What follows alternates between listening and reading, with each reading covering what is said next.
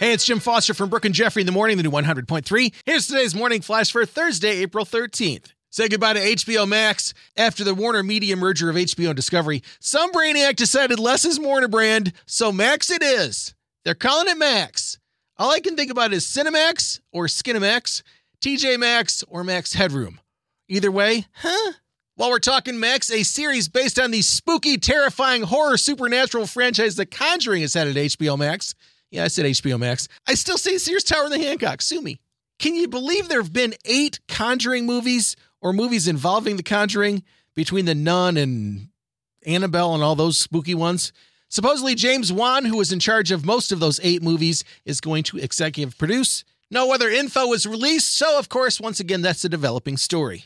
Arnold Schwarzenegger showed his ability to transform like a T-2000, morphing from a megastar to a pothole filler. Tired of the Department of Streets and Sand not filling a giant pothole that cars and bikes were heading in his Brentwood neighborhood, he took it upon himself and posted a video of him and some buddies doing a little cold patch job, even being thanked by a woman who drove by and rolled her window down to thank him for doing such a great job.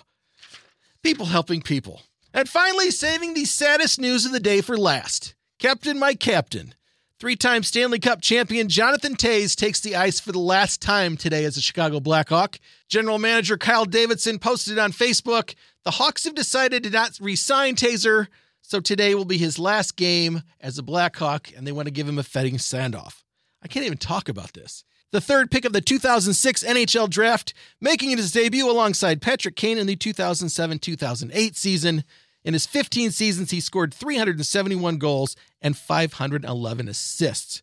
Pretty safe bet that the number 19 is going to be hanging from the rafters at the UC as soon as possible. Sad to see him go. Love you, Tazer. I'll be there tonight, probably using my Blackhawks sweater as a Kleenex. There's your Thursday morning flash. Have a great day, and thanks again for checking out the new 100.3. She loves the 90s and 2000s. Literally tears.